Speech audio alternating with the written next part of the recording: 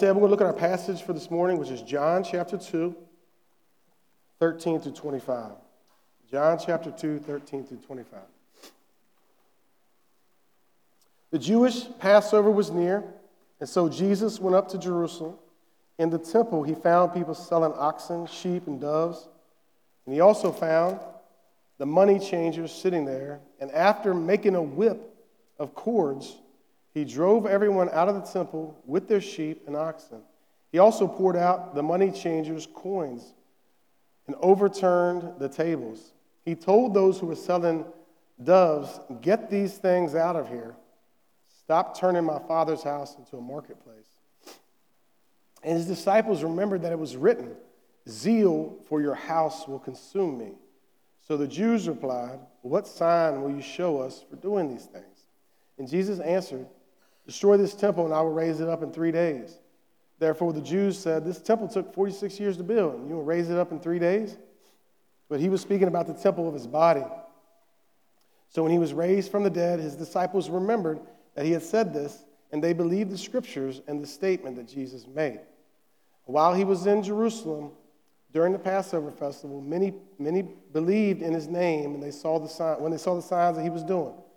Jesus, however, would not entrust himself to them, since he knew them all, because he did not need anyone to testify about man, for he himself knew what was in man. This is the word of the Lord. Pray with me.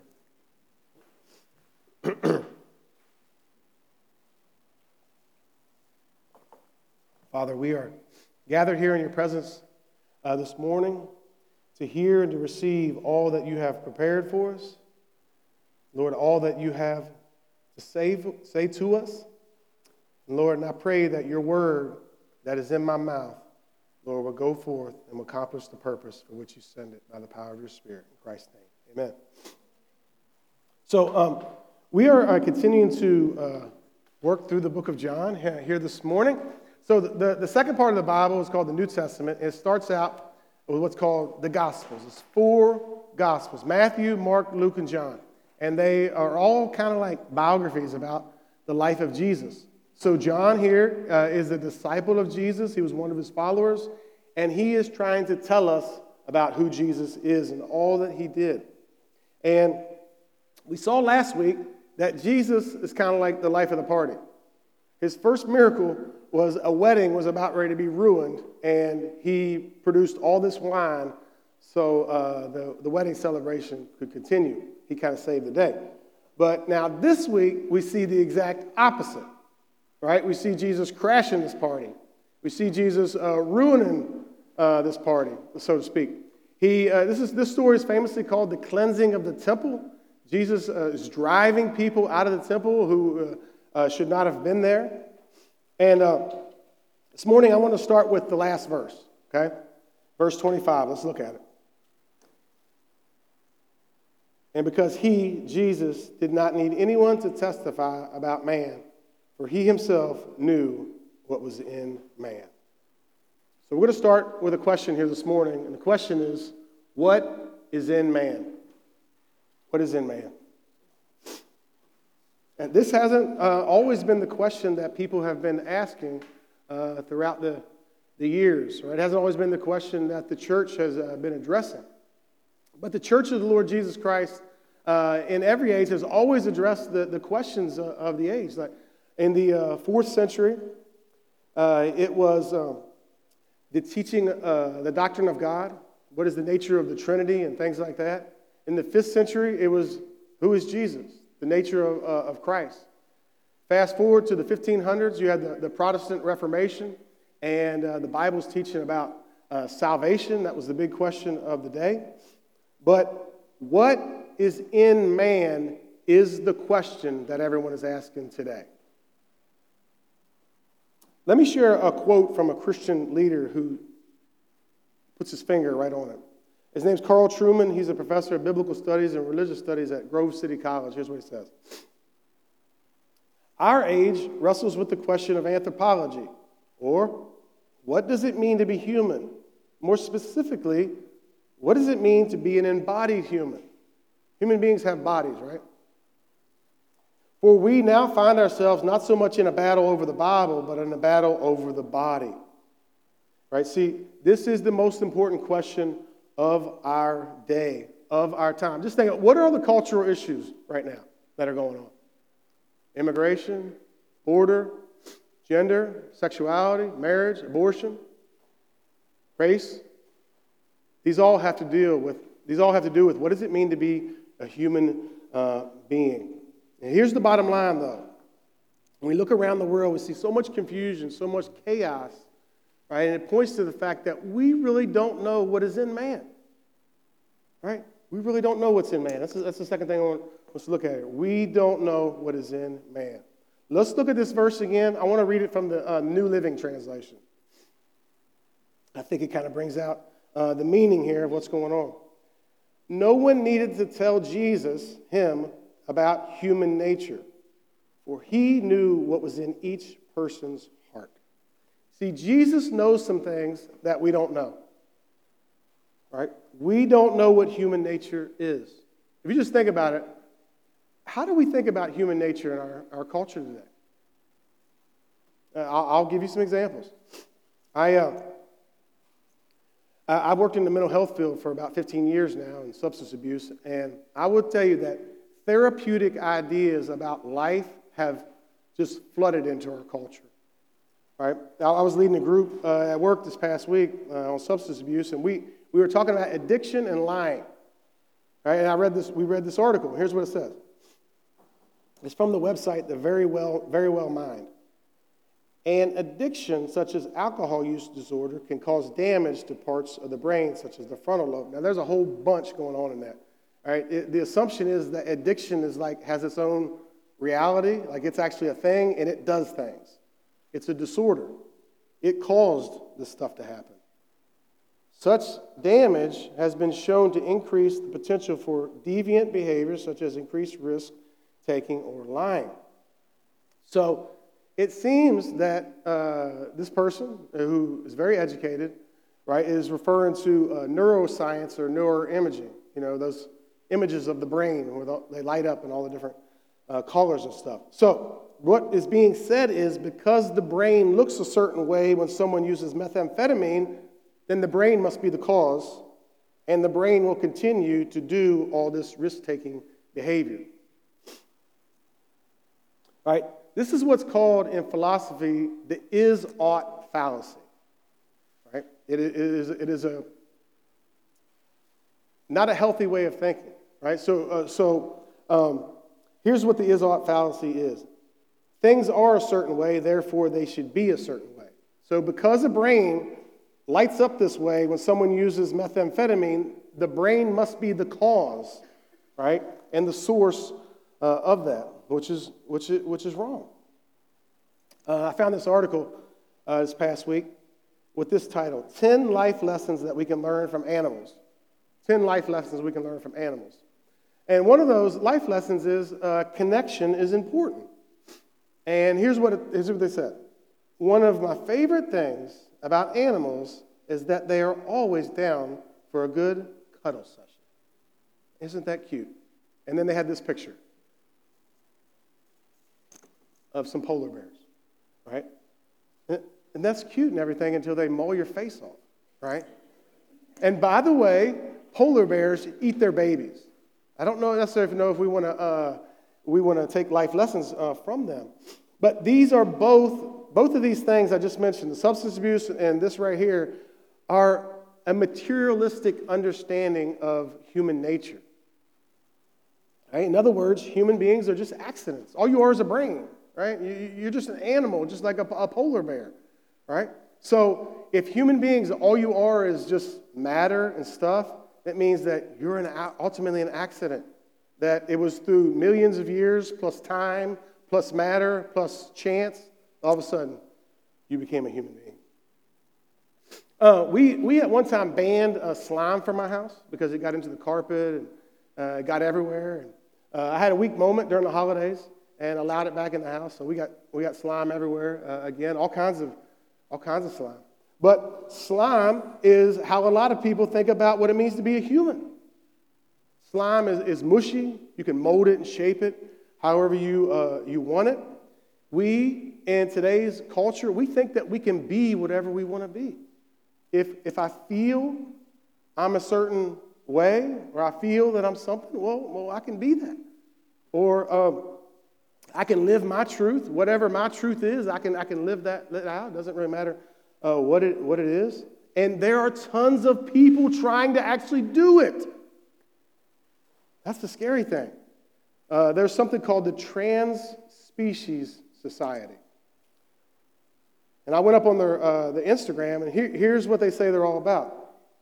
They're giving voice to non-human identities.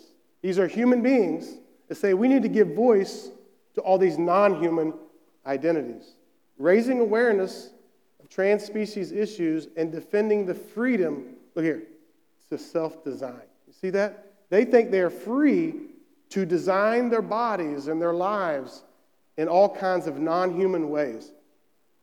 And I'm not encouraging you to look at their Instagram, by the way. It was very dark. But there was a young man on there who was doing this performance art piece, right? He was actually acting this thing out, where he was presenting a new sensory organ for perceiving presences behind him. Right? And this young man had something, this electronic device surgically implanted in the back of his head so that he could perceive things behind him. Right? And it was utterly sad, right? And heartbreaking. You see, the consequences of not knowing what a human being is are disastrous. And we see the rubble all around us all the time. And what we think is in man affects everything else. See, we don't know what it is in man, but Jesus knows us all. That's the good news. That's the good news of our passage. Jesus knows us all. Let's look at it again in verse 22 and 23. While he was in Jerusalem during the Passover festival, many believed in his name when they saw the signs that he was doing. Jesus, however, would not entrust himself to them since he knew them all. See that? We don't know what's in man, but Jesus does. Jesus knows us through and through. And we've already seen this in the book of John, right? That Jesus is God. He is omniscient. Therefore, he knows everything. He knows you best. He knows you better than you know yourself. He knows you better than the culture does. And that is what the temple in Jerusalem is a reminder of. Right? This whole event takes place at the temple complex there in Jerusalem where Israel would worship God. Look at it in verse 13, 14. The Jewish Passover was near, this celebration, this time when Israel would come from all around and remember that God delivered them under the hand of Moses out of Egypt. Passover was near, so Jesus went up to Jerusalem in the temple. He found people selling sheep, or oxen, sheep, doves. He also found money changers sitting there. Why was the temple there in the first place? Think about it. Why was that building there, that place where Israel worshiped God? Well, it was there as a reminder of who you are and why God created you in the very first place, why God created us. There's some books written by C.S. Lewis called The Chronicles of Narnia. And The Chronicles of Narnia, fabulous books. It's about these four siblings, and they find this fantasy world called Narnia. And all along the way, they find a way somehow back into Narnia. And in one of the books, The Voyage of the Dawn Treader, there's movies about them, but The Voyage of the Dawn Treader, the way back into Narnia was through a painting on the wall of a ship at sea. You see, the temple was like that. The temple was like that. Think about the beginning. Adam and Eve, God created Adam and Eve and put them in paradise. In his presence, there they were, knowing him and walking with him and talking with him. There was perfect peace. All the sad things, they weren't there. There was no death. There was no confusion, no anxiety, none of that. But they were deceived, and they ate from the tree of the knowledge of good and evil, which represented a choice. Either trust and obey God or to self-define reality. Right? We can either trust and obey God, what he says, but the devil came along and said, did God really say that? Why don't you figure it out on your own and make up your own rules and live your own truth. And because of that, because they were deceived, they were driven out of the garden, and every bad thing and every sad thing in life flooded into the world as a result. And that's where we've been ever since. This is the true history of humanity. This is your origin story. But God made a way back to Eden, right? Just like the painting in the Chronicles of Narnia. And that was the temple in Jerusalem. The temple was the way back to Eden, not like a portal, right? But where we were reminded of who we are, where we came from, and where everything was ultimately going to head one day. It was a temporary doorway into paradise, into the presence of God. That's what the temple was. And, numerous scholars, theologians have pointed out that the temple in Jerusalem was like a mini Eden, that all the furniture and the architecture and the priests and everything were meant to take you back to Eden by faith, by grace, right? And Jesus comes to this place, the temple, where you should have been able to glimpse Eden. And what does he find? He found people making it hard for other people to know who they really are as human beings, right? This is why Jesus is so upset at the temple, because Jesus knows us. He knows us better than we know ourselves. Jesus was there in the beginning when the first human beings were created. Let that set on you. He was there. He knows you. We saw this in John chapter 1, verse 3. All things were created through him. That is Jesus. All of humanity. And apart from him, not one thing was created that has been created. Your other option is you're an accident. See, Jesus is humanity's manufacturer. He planned humanity. He designed you. He built you. And then he tested us. All right, that's the process of manufacturing. Jesus knows us best. But Jesus doesn't just know us best. Right? He knows what you ultimately need in your life. And look at it in John chapter 2, verse 18 to 22. The Jews replied to him, well, what sign will you show us that you're doing these things? Jesus said, well, destroy this temple, and I will raise it up in 3 days. Therefore the Jews said, well, it took 46 years. This temple took 46 years to build, and you raise it up in 3 days? And John the Apostle says, but he was speaking about the temple of his body. So when he was raised from the dead, his disciples remembered that he had said this, and they believed the scripture and the statement that Jesus made. So Jesus shows up at the temple, and there is a showdown, and Jesus is flipping tables and all kinds of stuff. And this obviously made some people upset, the leaders of the Jews. And Jesus says here, that he is the true temple. He is the true temple. John said back in John chapter 1 that Jesus is the eternal Word of God that tabernacled in our midst, that dwelt in our midst, that Jesus is the place where we can come into the presence of God. We can connect with God. We can know God. We can have access to heaven on earth in Christ.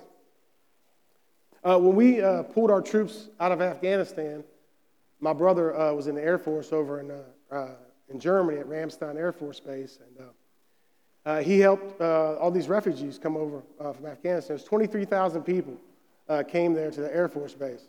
Right? We only have 18,000 people in Morgan County. So they literally had to build a temporary community for these people. But the point is that it was temporary. It was never meant to be a place for them a permanent city for them to dwell in. Same thing with the temple. And this is what the Scripture has been telling us all along. It was never meant to be permanent. Right? The Scripture has been telling us all along that when the Messiah, Jesus, would come, we saw this back when we looked at the book of Micah, that the temple would be destroyed, but then one day it would be resurrected, and that it would be taller than the tallest mountain, like Mount Everest, and all the nations would stream up to the temple to worship and to know God, right? And he was talking about Jesus. Right? That's what that image and that vision is all about. It's always been about Jesus. And Jesus Christ died on the cross in our place to save us from the delusion that we can know who we are without him. I know I spent many years of my life trying to figure out who I was as a young man apart from Jesus. And that led to disaster. And Jesus died to save me from that. Right? And he did. Right? He died on the cross to save us from all the disastrous things that follow from that, from trying to self-define, create our own meaning, create our own reality, live our own dream or whatever. Right? Jesus died on the cross to forgive us of all that sin. Right? That's sin. Living our life without God. Doing what's right in our own eyes. He definitely died to forgive us, but Jesus died and rose from the dead. Right? He rose from the dead to restore us, to take us back to our original purpose, to the design for which God has designed us all along. Right? Jesus died and rose to make everything new again, just like Eden. In the Chronicles of Narnia book, The Voyage of the Dawn Treader, Narnia, this fantasy land, actually flooded into this world through that painting. And when we come to Jesus, the life of Eden, the paradise of God, what it truly means to be human ought to flood into our lives. Right? So I got a couple questions for us to think about in regards to this. Here's the first one. What is the house of the Lord? What is the house of the Lord? Jesus refers to the temple here as his Father's house or the house of the Lord. But the temple was ultimately all about Jesus. Right? See, Jesus is the gateway back to God. Jesus is the painting that we go through to be truly human beings. And everyone who believes in Jesus is a part of the new Eden, the new creation, which is church. I'll show you this. 2 Corinthians 5:17. Everybody knows this verse. If you're a Christian, this is probably one of the first verses you ever heard. Therefore, if anyone is in Christ, he is a new creation. So the New Testament was written in Greek. And this verse right here, this verse right here literally says this. If anyone is in Christ, new creation. The he is not there. Right? That throws a little bit different take on it. But here's the meaning. The church is the new creation in Christ. If you come to belong to Jesus, you are a part of this new thing that God is doing in the world. You are a part of the creation 2.0. Jesus is the first life that came out of death and out of the grave and conquered sin, and us in him, right? It's like an oasis in the desert. That's what the church is. And it's beautiful. The house of the Lord is Jesus' church. Right? This building is not a church, by the way. A little white building with a steeple on it, as beautiful as that may be and as nostalgic as it may be, that is not a church. A church are the people that come to belong to Jesus. It is the people who gather together, right, in the Lord's name, who belong to Jesus Christ. That's what the house of the Lord is. And what does Jesus do when he comes to the house of the Lord here at the temple? What does he do? What does he do when he comes to the church? Well, one of the things he does, he drives out everything that gets in the way of people knowing what it really means to be a human being. Look at this, verse 15 and 16. After making a whip of cords, he drove out everyone out of the temple with their sheep and oxen. He also poured out the money changers' coins and overturned the tables. He told those who were selling doves, "Get these things out of here." I don't know, how do you think he said it? Hey guys, get this stuff out of here. Stop turning my Father's house into a marketplace. So no more Mr. Nice Jesus here. I love how this passage says that he made a whip. You think about that. What if you were one of his disciples and you saw, what is he making? Right? And then he's cracking the whip. Right? He didn't just say, hey, look at this, guys. No, he used it to drive people out of the temple complex. He took their cash registers and dumped them out. And he told them, get out of here and knock it off and stop doing this.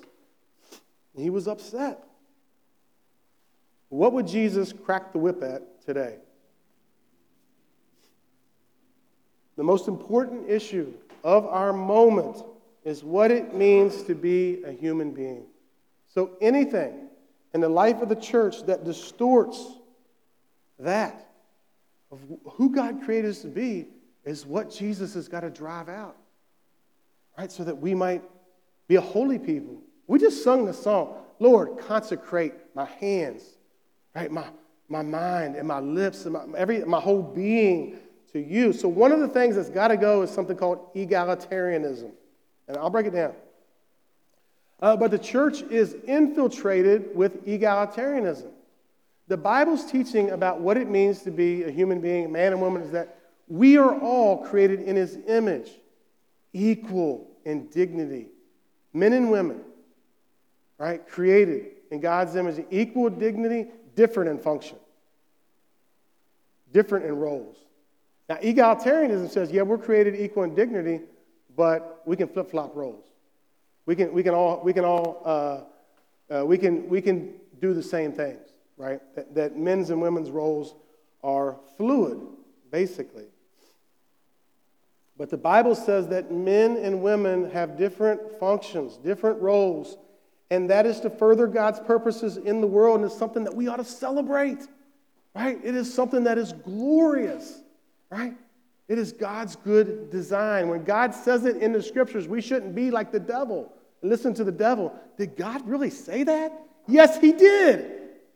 And it's good for us. It's a glorious thing. So egalitarianism's got to go, right? The Bible's teaching is that men and women, different. Hammer, nail.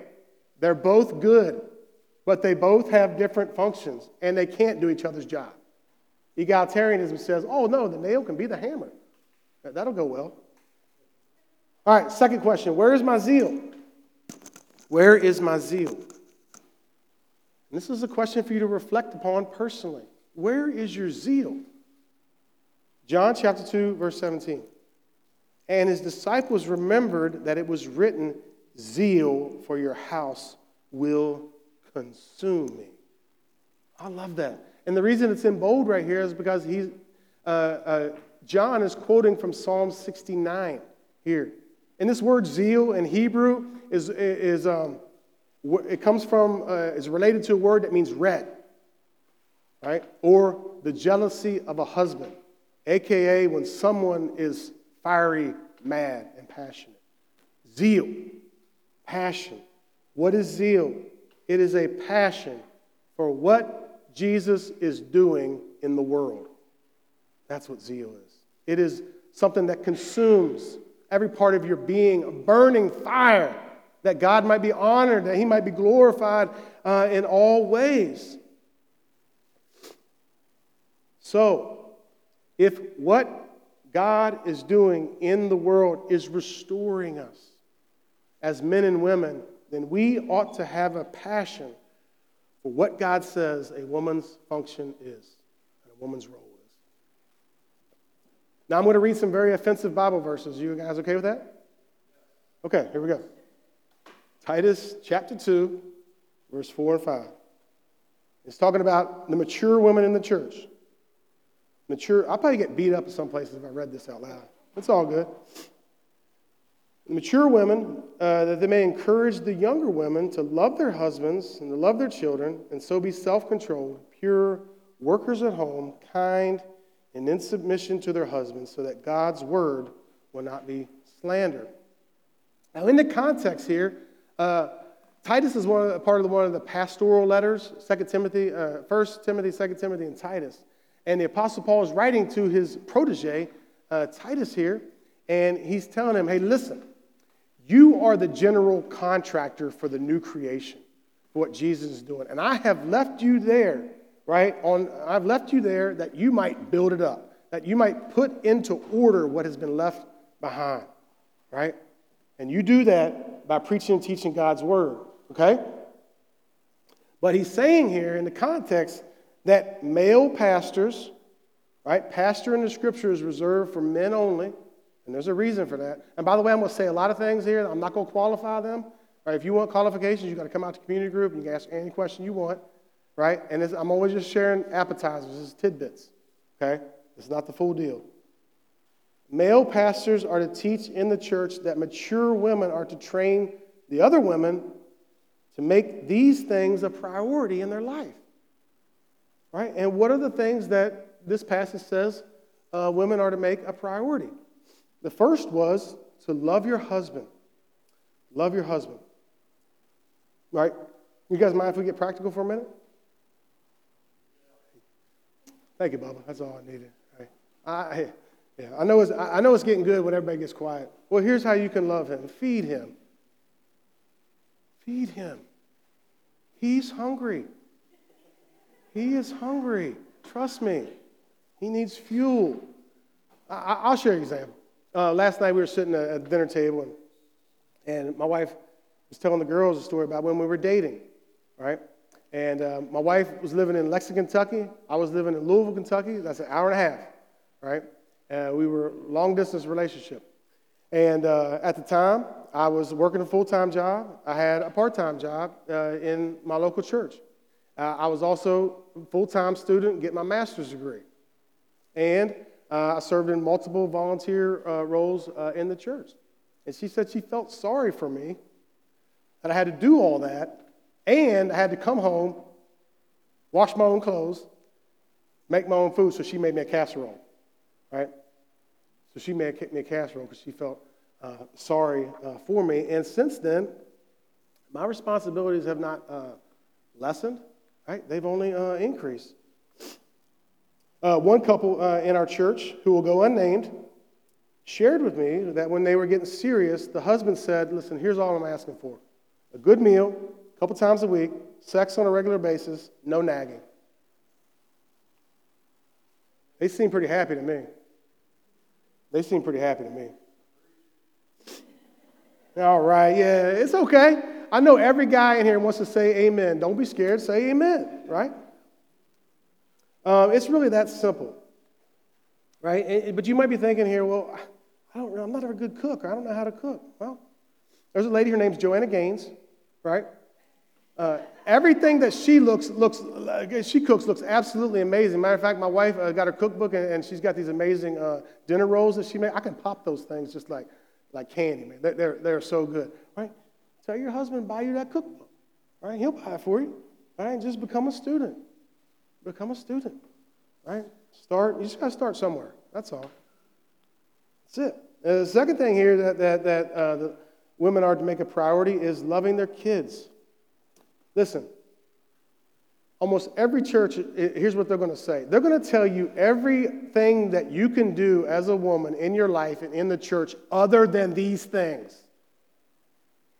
Right? Other than these things. Other than the things that the scriptures actually say we ought to make a priority. Right? That's what egalitarian is, and it's got to be driven out with the whip of God's word. But the scriptures say that outside of your husband, this is your job. It's to love your kids. This is your function. This is what God designed you to do. This is going back to Eden. And what does that mean? What does it mean to be a mom? It means helping raise future men and women, worshipers of God, who are going to go out into the rubble and the dystopia of our culture and build something beautiful. I don't know. That sounds important to me. That sounds kind of important to me. This is your mission field.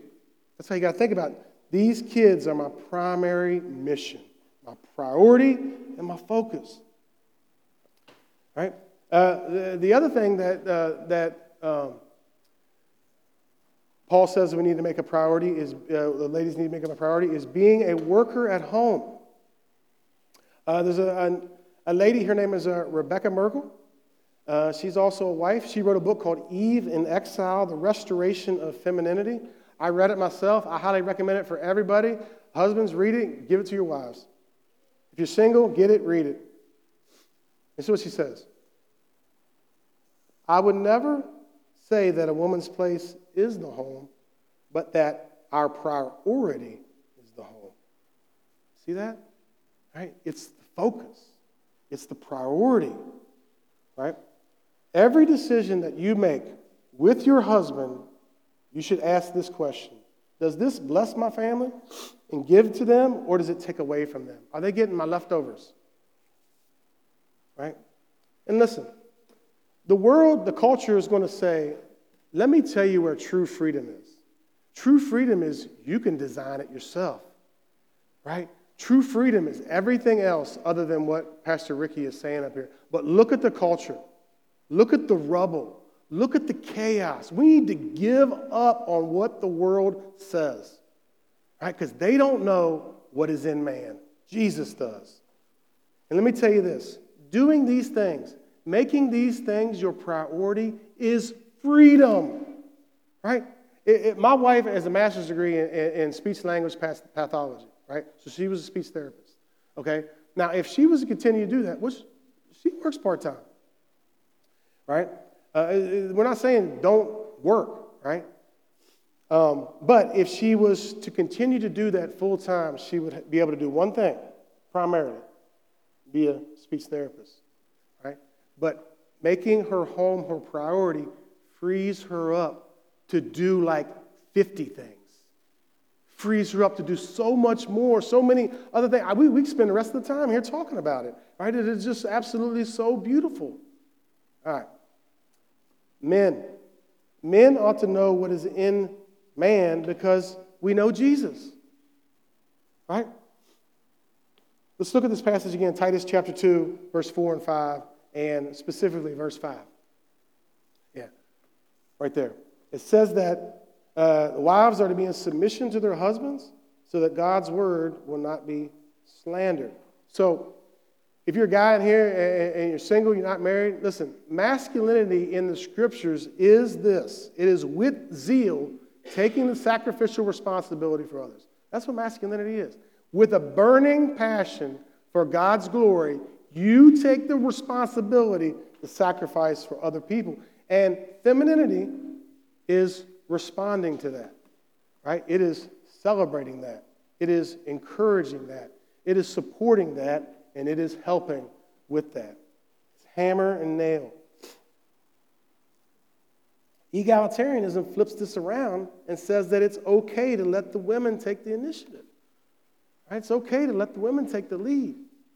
Right? It's okay to let the wife take the lead and let her shoulder all that responsibility. Let her shoulder the weight of all this and everything.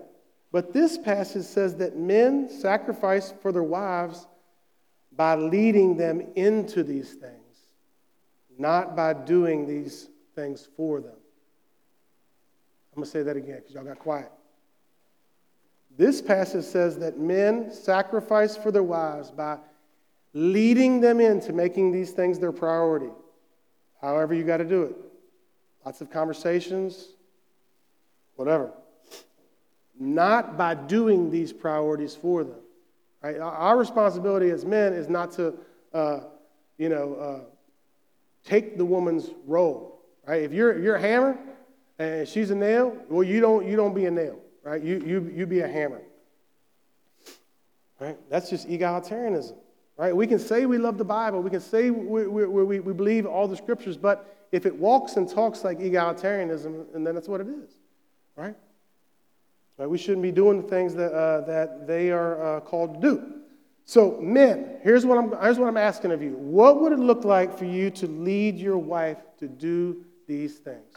Right? And listen, we're not talking about this is not random or we just want to go back to the 50s.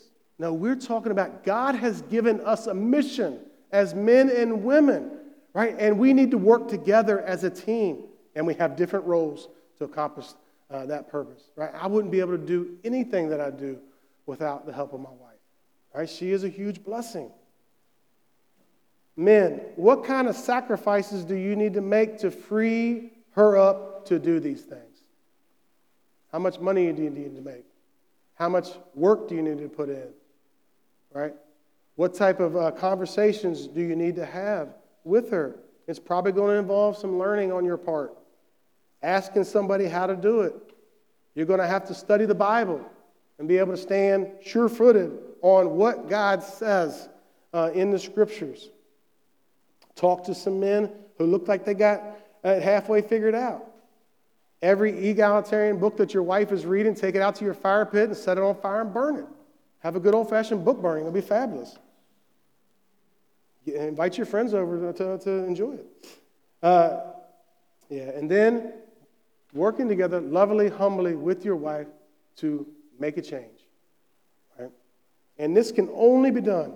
None of this, none of what the Lord calls us to do can be done without a zeal for the Lord's house. To see your wife be the woman that she was created to be and having a vision for your family, envisioning your kids as future men and future women, future worshipers of God. But it definitely looks like this. It looks like the men out in front leading and saying, come on, this is the way back to Eden. This is the way back. This is the way to being truly human. Right? It is in Jesus, all that he says for us, in the life of the local church, which is the new creation, and doing it out of a burning zeal for God, just like Jesus did. All right, that's what we're going to respond to here this